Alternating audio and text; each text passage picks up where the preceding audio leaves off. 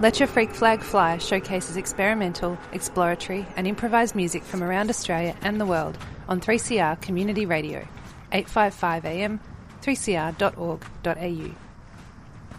This program was produced on the lands of the Wurundjeri people of the Kulin Nation. I pay respects to elders past and present. Show notes and previous episodes can be found at 3cr.org.au/freakflag.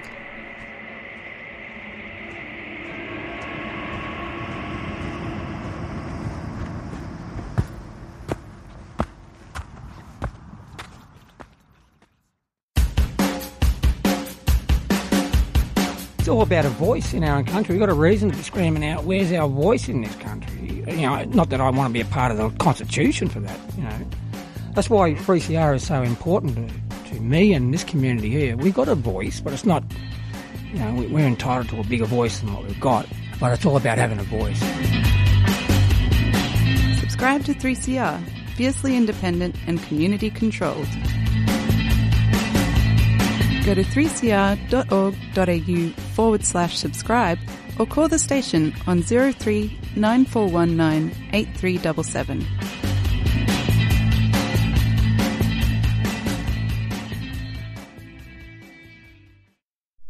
You're listening to Let Your Freak Flag Fly on 3CR Community Radio, 855 AM, 3cr.org.au. And I'm going to do a bit of a special show today, all about water. Recordings inspired and projects inspired by water, and some actual underwater recordings as well. I'm going to start with one from Vicky Hallett. This is from 2021. It's called Ebb and Flow. It's a sound exploration using underwater recordings of the Barwon River, revealing aquatic bugs, fish and other hidden creatures. The ebb and flow of the Cascades to the estuary, the intermingling of salt and fresh water where the eel passes on its migration, urging the listener to reflect and contemplate. This is Vicky Hallett, Ebb and Flow.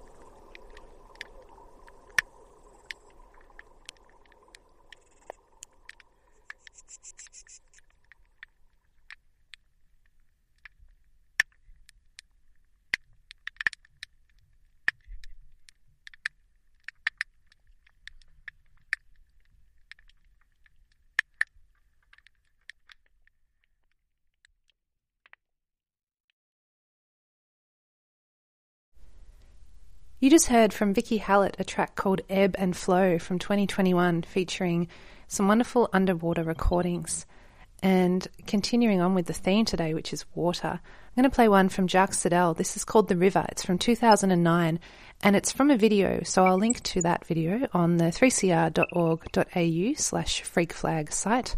The video contained sound and light and was an installation at La Trobe University Visual Arts Centre in 2009. The original sound was played through a 5.1 surround system. This is Jacques Sedel, The River. You're listening to 3CR.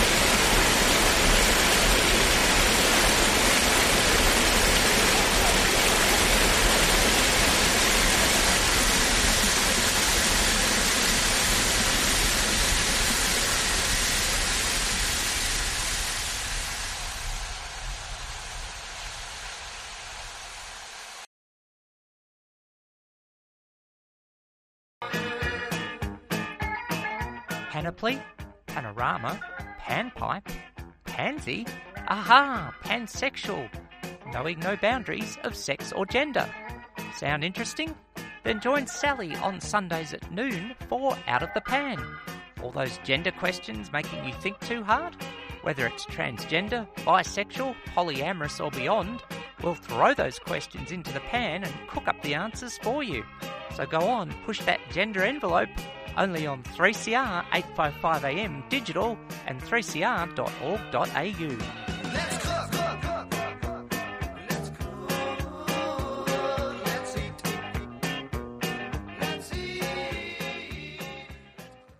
You're listening to Let Your Freak Flag Fly on 3CR Community Radio, and I just played a track from Jacques Siddell, The River, from a video made in 2009. I will link to that video on the 3cr.org.au/freakflag site. Up next, I've got some field recordings to play from you from the Sea Organs in Zadar in Croatia. In 2005, the architect Nikola Basic opened his incredible art project called the Sea Organ of Zadar, which is a natural musical instrument that makes tones by the movement of the sea. I'll put a link on the Freak Flag page for this one too, because it's really worth seeing what this looks like as well as what it sounds like. This is a recording of the Sea Organs in Zadar, Croatia.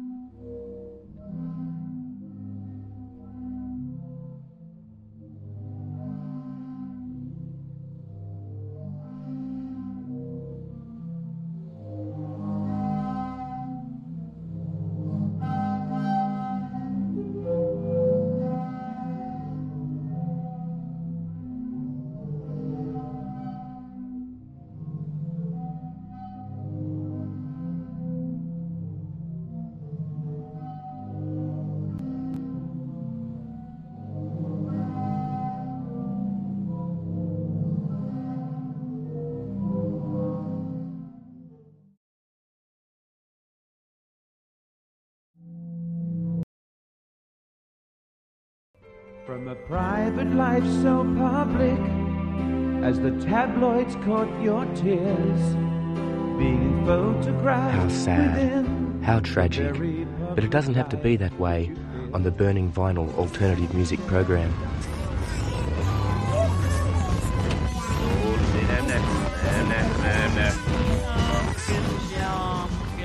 Burning Vinyl, Fridays, 2 till 4 p.m. on 3CR.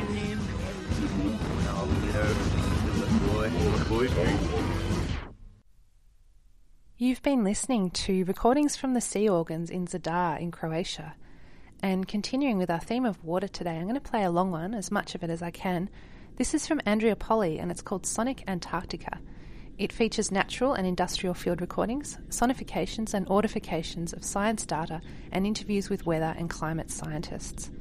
The Sonic Antarctica project was designed as a radio broadcast, live performance, as well as a sound and visual installation. It features recordings of the Antarctic soundscape made during Andrea Polly's 7-week National Science Foundation residency in Antarctica during the 2007-2008 season, and I'll put a link to this project on the 3cr.org.au/freakflag site. This is Andrea Polly, Sonic Antarctica. You're listening to 3CR.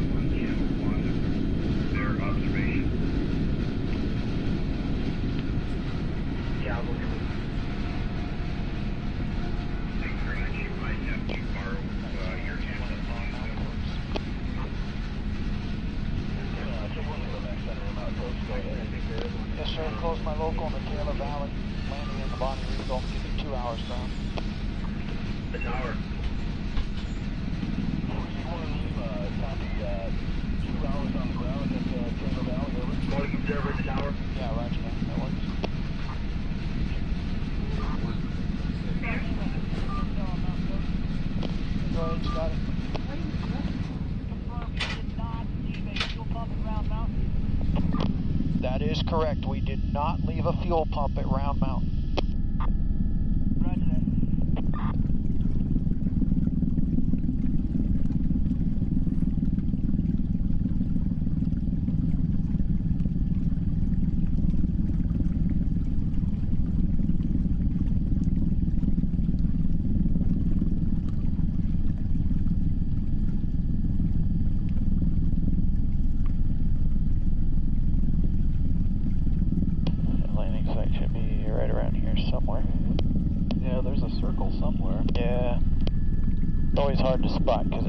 Out and the markers are all faded. I think it's behind us actually.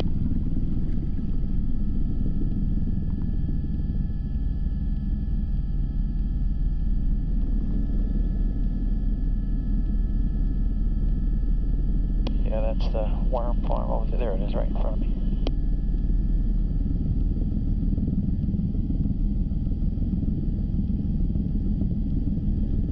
Some multicolored rainbow racks on the ground.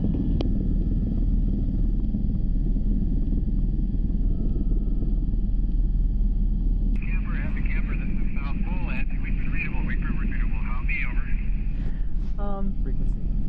What do we say? Ask him what the temperature was last night. What temperature is now? What the temperature is? Over. The temperature here right now is about minus 31 Celsius. Over.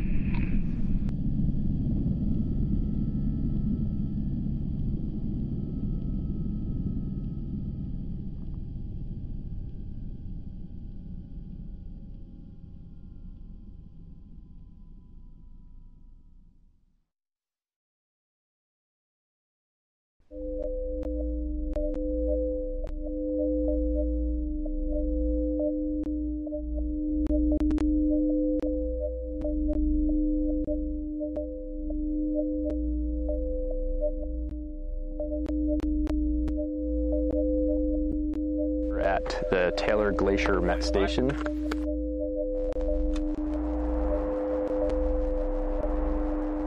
The main thing that we're trying to do is monitoring long-term climate, as opposed to seeing what the weather will be like the next couple days.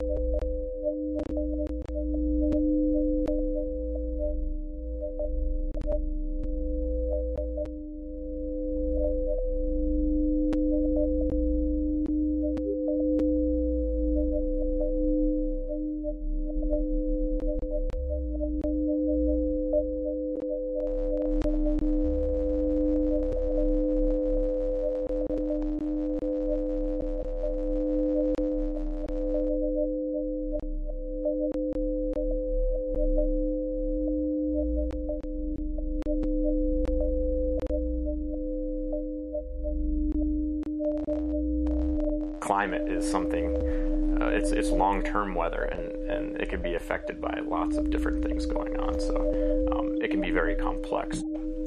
So what looks like somewhat of a dead place is actually a very simple ecological system.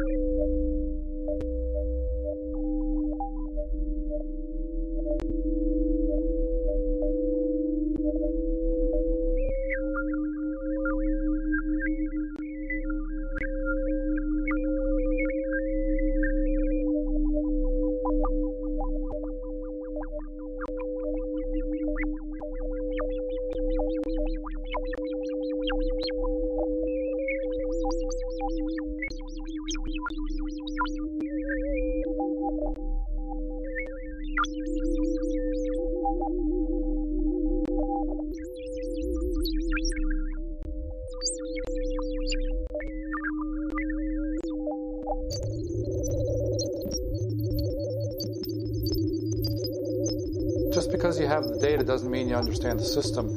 It's important to come down and view the landscape, and in our case, view the glaciers and seeing how the glaciers are reacting to these changing environments. And that kind of feeds into our understanding in kind of non-quantitative way.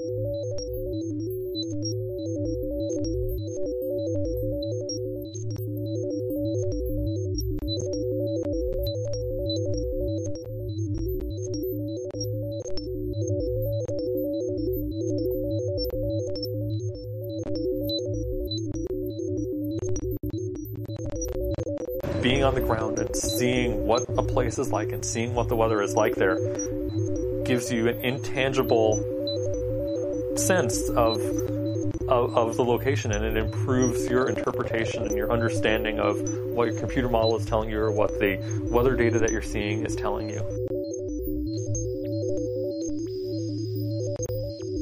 You're more fully immersed in what's happening, and it provides you with a lot of clues and a lot of bits to think about.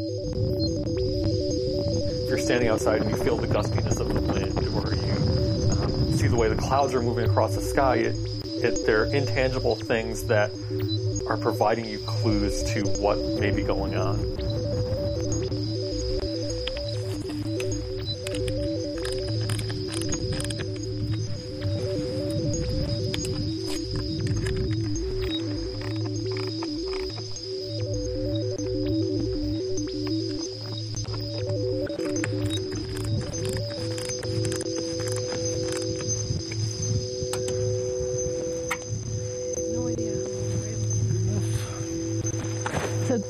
What everything is. So we got anemometer, we've got this acoustic depth gauge. Depth gauge. One on the end there is a temperature. That little cylinder? Cylinder, yeah. Oh. It's a radiation shield basically, so basically you want to prevent it from having sunlight directly on it. Underneath the boom over here on this side, there's like that little gold thing with a gray cylinder on it. Oh yeah. That's a relative humidity. Oh, okay. So. And then inside here, there's a pressure sensor. Measure the barometric pressure. What's this other box? That's just a transformer? Junction box. So these two take a picture of my hand. cords here are the battery. Now, so they're buried right a couple feet, 3 or 4 feet down. And then on the side is the solar panel, and then this is the power cord going into the box. As best I can tell, it comes down to the bottom of the hole.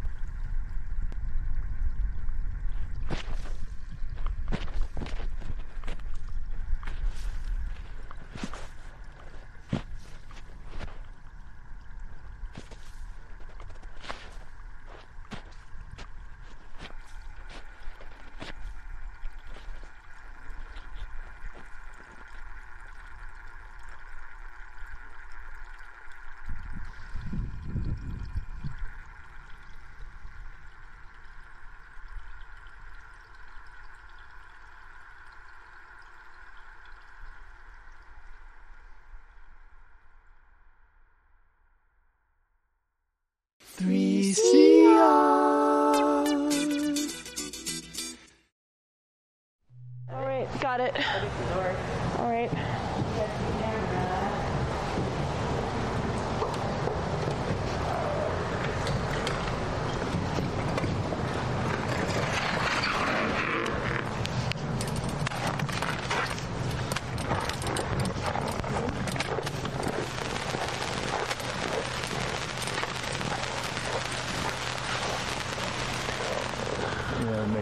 just schedule Want a me to do a time that's countdown? easy. Yeah. What if she came out to do it? Okay.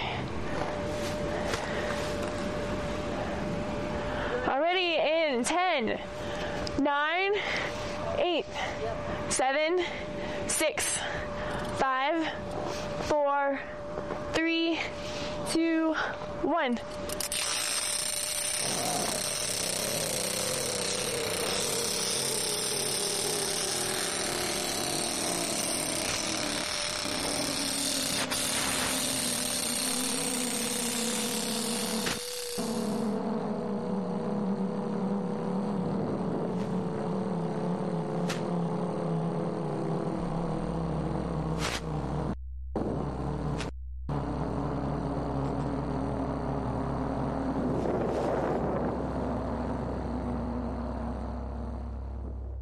I'm a weather observer.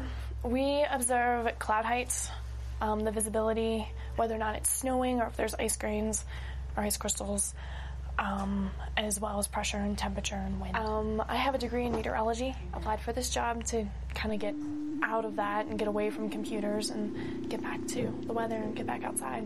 So there was a while when I looked up at the sky and saw equations rather than big puffy clouds. So I'm glad that that finally went away. I think you have to love weather, obviously, to come here at all. And also you have to have a lot of attention to detail. For me, when I go outside to look, there's a moment of quiet where I just go and take everything in.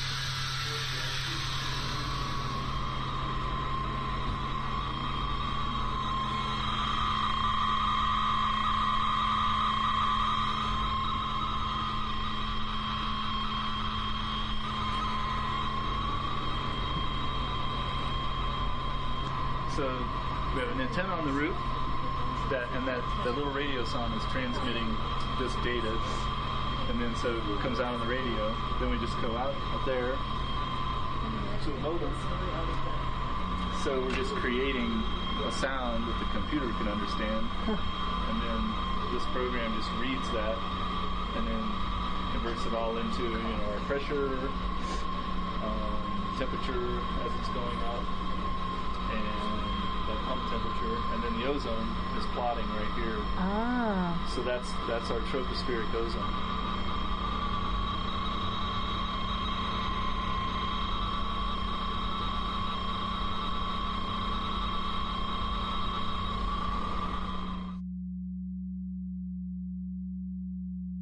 Section of the balloon here from the reel to here is going to fill, and then I'll let it go and it'll stand up. So it'll be standing up above the drum. So that's kind of the bottom section. It's the top. Oh, okay. This is the top, and so it goes all the way down there, there's balloon all the way down to there. Then there's parachute, and it goes up and over the truck to the payload. So what will happen is this will get filled and it'll stand up, and it'll take about 45 minutes to an hour to fill completely. And then what they'll do is see that lever just by Reed's hand, that lever with the cord on it? Yep. They'll pull that, and that drum will go. And the whole thing will just rise up with a good percent, and then eventually it'll end up right up over the truck, and the truck will start to drive towards it, and then they'll just stop and back off and release the pins that hold the payload on the truck. It's got to get exactly. They want it absolutely underneath, perpendicularly under, and you can see with a little the ball up there that's attached to the truck, so you know that it's in a really good line. So they're going to go straight ahead. The worst thing is if you get an extreme wind shift up there, and it would somewhere off over to an extreme angle on the side. That's what they've been trying to wait for, is the wind strength up through to that 1,000 feet altitude to get stable. Right, she's still putting off the pie balls. They'll do that right till the very last minute, and they'll start doing them every 15 minutes now instead of every every half hour, which they've been doing. And if the balloon it gets filled up, but it doesn't seem like a good idea, it's just pack it in and... Once they put gas in the balloon, that's it. The balloon is going. toast. Well, not necessarily it's going. I mean, if the wind suddenly picked up and they had to let the gas, they could let the gas out by the valve. Yeah. But that's the end of that balloon. Yeah, but they want to save the payload. They want to save the payload at all costs, yeah.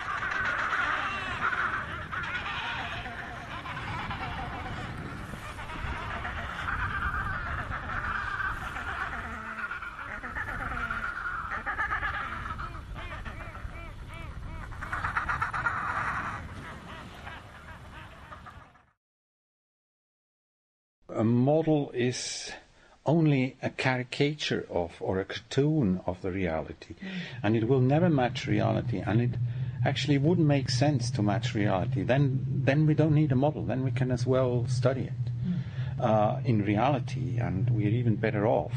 And sometimes that's actually a pitfall. People build too complex models, and then have to struggle with the same difficulties they would in reality, and the model is certainly less worse than the reality. So they would better do field work. Antarctica is like the air conditioner at the bottom of the planet. You know, it's a big, huge chunk of ice, and it takes a lot to melt that ice. So it's going to be around for a long time.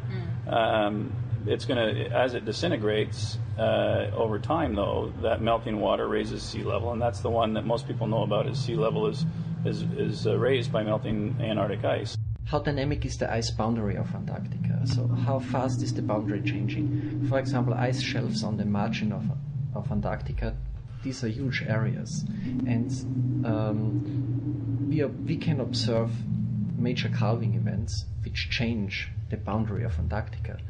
For example, at the last ice shelf during the last 10 years or 12 years or so, 15,000 square kilometers of ice was lost. And that event happened in a very short period of time. So normally, cryosphere or glaciers, especially glaciers in Antarctica, are believed to be very stable. So what we can observe in a very short period of time is in a way unexpected, because we thought, okay, it's just changing within hundreds of years. But now we see, okay, it can change within weeks. But you have to see, we need models when we wanted to see what future impacts could do to our environment. And for those reasons, I believe we need the models despite all these deficiencies. However, it's not that bad. Even a cartoon usually has some truth to it. And even if it's distorting certain aspects or exaggerating certain ones and neglecting others, it is still only a good cartoon, you would say, if it matches some reality, if it resonates a string in you when you look at it. And I think that's exactly the same we have to do in science. We have to build models which have a relationship to reality which captures the crucial properties you're interested in a given context. This means if you use a model in climate change, it has to have different properties as if you use a model, let's say, to study what nutrients do and how you could fertilize forests, or how you could get more out of plantations and so on. And that's actually, in fact, also the case. We have different models depending on what the purpose is for which we use. Everyone would admit that it's hard to make a model where you can say, yes, 100% sure this is the way it's going to happen. But the way that it works is they run a whole bunch of different models, and they run them with all kinds of different parameters. And they don't draw a line of what the temperature is going to be like. They draw an envelope, and they say this is what the range of the change is going to be. And then they start looking at some of the assumptions, and they narrow that range down to what is likely to be the envelope of change. And if you do that with in enough different ways, you become really confident that, yes, it's going to fall within that envelope, because you can't even make the models go outside of that envelope. If you want to ridicule someone with a cartoon, you draw it differently than if you want to make a joke, or if you want to emphasize the pleasantness of a person or whatever on which you do the cartoon. So you can imagine that in a similar way. And this means it's not just an art, or it's not just a arbitrary. We also test our models in particular to perform well in a changing climate, and that's why we use these models not only in the present to correctly reproduce or mimic what we find today. We also, where we don't have that much climate change yet, we use those models particularly also during past climate changes, where we had big climate changes of a similar magnitude as we expect for the course of this century. And that is, for instance, at the end of the last ice age. We have data from those times. We've done such studies. Exactly the same thing we're trying to do with the model to reproduce and simulate, how we call it, the change in the vegetation at that time. And if we match what we found in the pollen records well, then we say we have done a useful test for our model and we're ready to use it to make projections into the future. We get a lot closer to the truth with every step. So I think that's what we're doing right now with climate science, is there's more information coming up all the time. And some of the things that we don't know about, to me, are the scariest.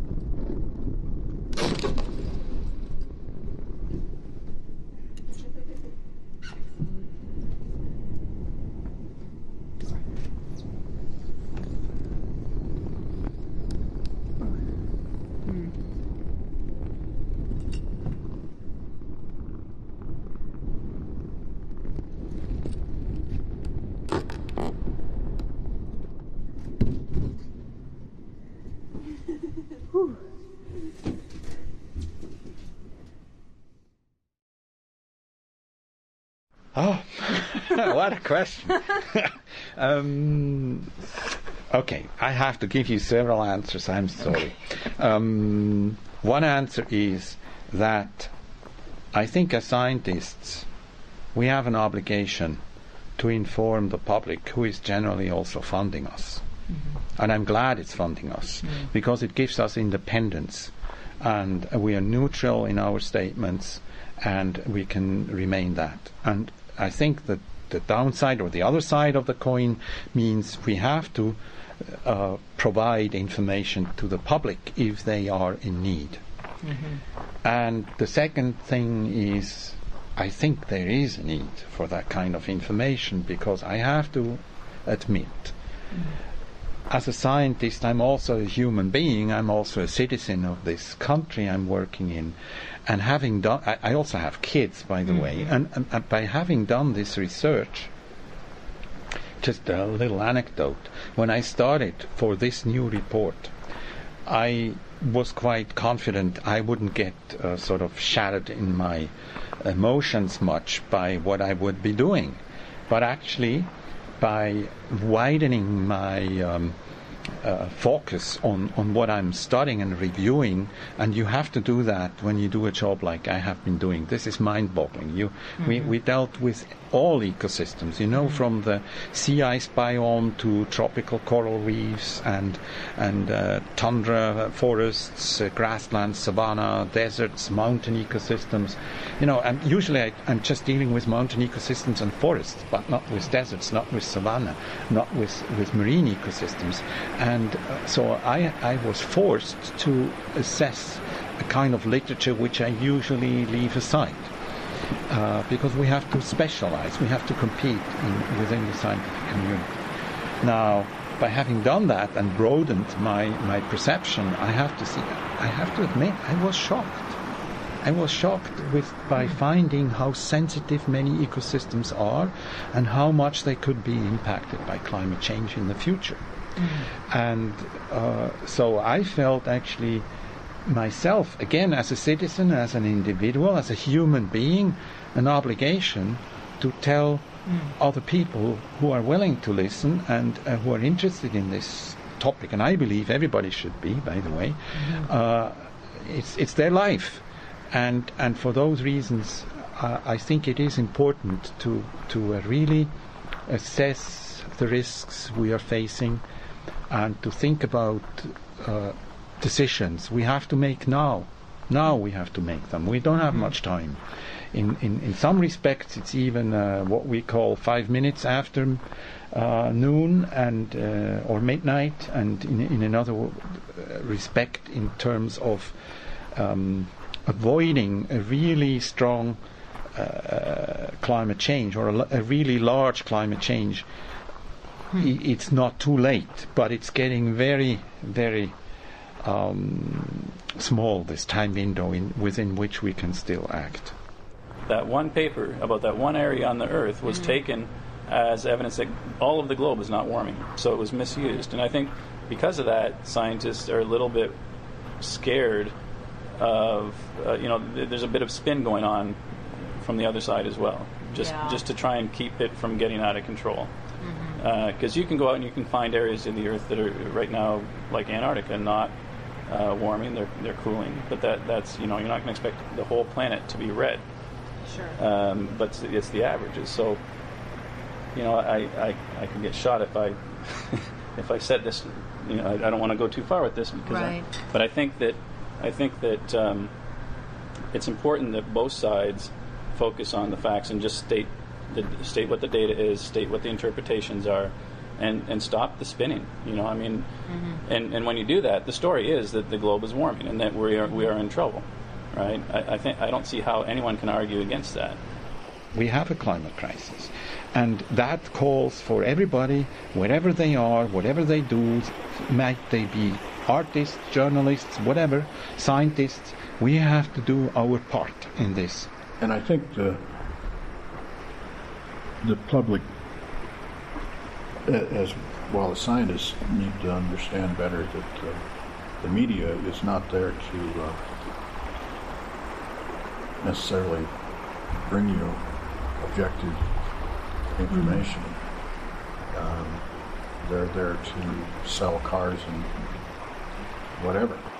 10 years ago, scientists were reticent to come out and speak about their science, and I think more and more the message is getting through that there's a war going on, essentially, and especially in the last, about the last 8 years or so, there has been this war on science, and we've become less trusted. And so we've actually had to take to the street.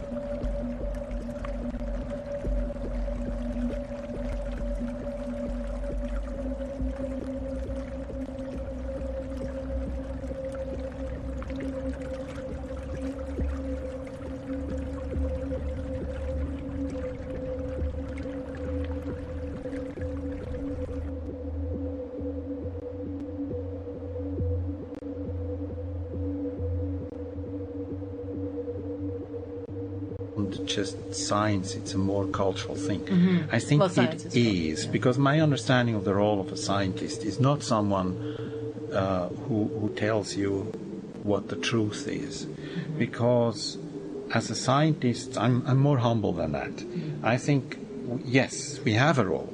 We have a critical role, I agree, but we don't have a too big role, in the sense that it has to do with risks, because we have a lot of pros and cons in this issue, and without debate on that, which is value-based, there's no way we can decide. And also, as scientists, we are funded for doing certain research, and we funded less for doing others, and that is influencing the scientific outcomes, not in the sense that the scientific outcomes in whatever study you're looking at, if it's well done, it gives you the same result, and there is some objectivity to it, but the selection of topics is something which is done in a dialogue with the general public, with society in general. There is a contract between scientists and the society.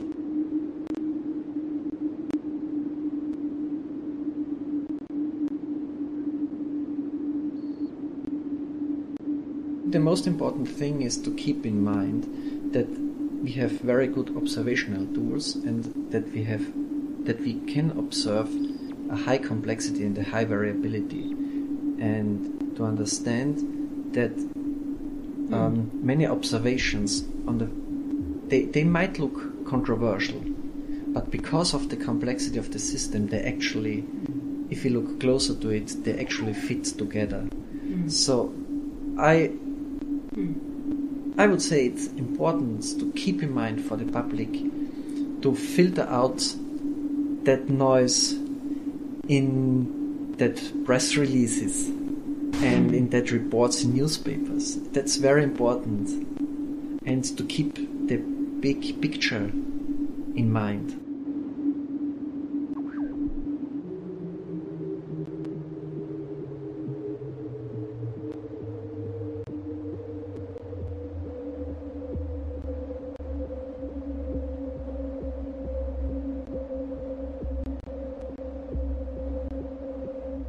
Most people's understanding of time is so pathetically thin and insignificant. Human life scales, like I think some things just drive you crazy. Like there'll be people talking about like a forest fire, for example, and they'll say, we shouldn't let these forest fires burn because it takes 100 years for that. It'll never come back, which is just pathetically stupid. In the life of a forest fire is a second. Yeah. Compared to your life. The point is that you may see that as devastation, and your grandchildren may see that as devastation, and their grandchildren may see that as devastation. But the trees would come back on their own time scale, not your time scale. So human beings in general have this horrible understanding of how old the earth is, how slowly some processes work, which goes back to like why you shouldn't fuck it up. We could completely screw the earth up and it would come back. The problem is that it might not come back for 1 million years. Now to the earth, 1 million years, who cares? Oh. It's nothing. But in human history, you fucked yourself.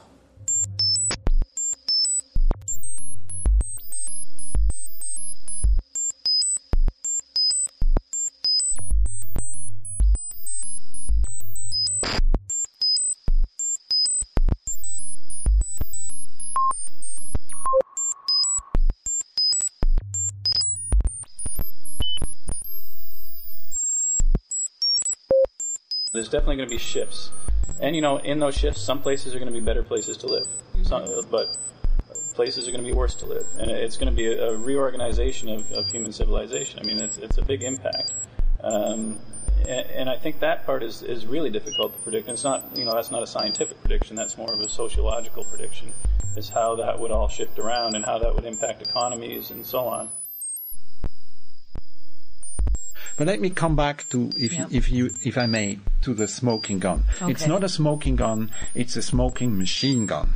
Oh. So one bullet was already fired, and there are many more in the magazine which are ready to be fired as well. And now, unless we do something, we cannot avoid these bullets to come as well. And that's the issue. And that's my second point. A lot of people consider climate change as being sort of a monolithic thing to deal with. It's not the case. That's, for me, the second most important thing people should learn about and think about. And that is, we have a choice. The choice means we can still avoid a very large climate change. And a very large climate change is one where we risk to trigger runoff processes which will feed back on the climate and speed up the climate change in a way which is much more scary than what the more moderate projections indicate. And for those reasons, I believe it is very important. I don't get panicked about climate change because it does happen all the time. I get panicked about, like I said, the things we don't know. If we push this system so far in one direction, can we ever get it back? And what are the consequences? I think that the models can only tell us so much, and they don't tell us about these switches that can throw us off. The science is the asking of questions. That's the science. That's where the brilliance and the intelligence and all that comes in. Science is the asking of important questions. The more we learn, the more questions we have. So that things spread out and the questions, more people are answering the questions, and then we get more precise, and we criticize each other's work so that we can hone it into something that is totally objective, or as close to totally objective as we can get. But the artist his tool is the metaphor, and if he can relate this information, whatever he or she's trying to convey, to the biggest audience, then that's what they're after.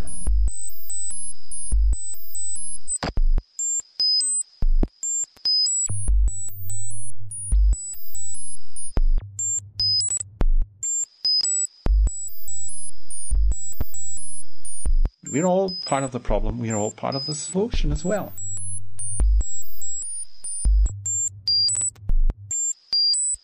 You know, I don't know the answer to those. I think about those questions all the time, but I don't know. I honestly don't know the answer. And I don't have I don't know. I have a scientific mind, and a scientific mind needs data, and I don't have the data.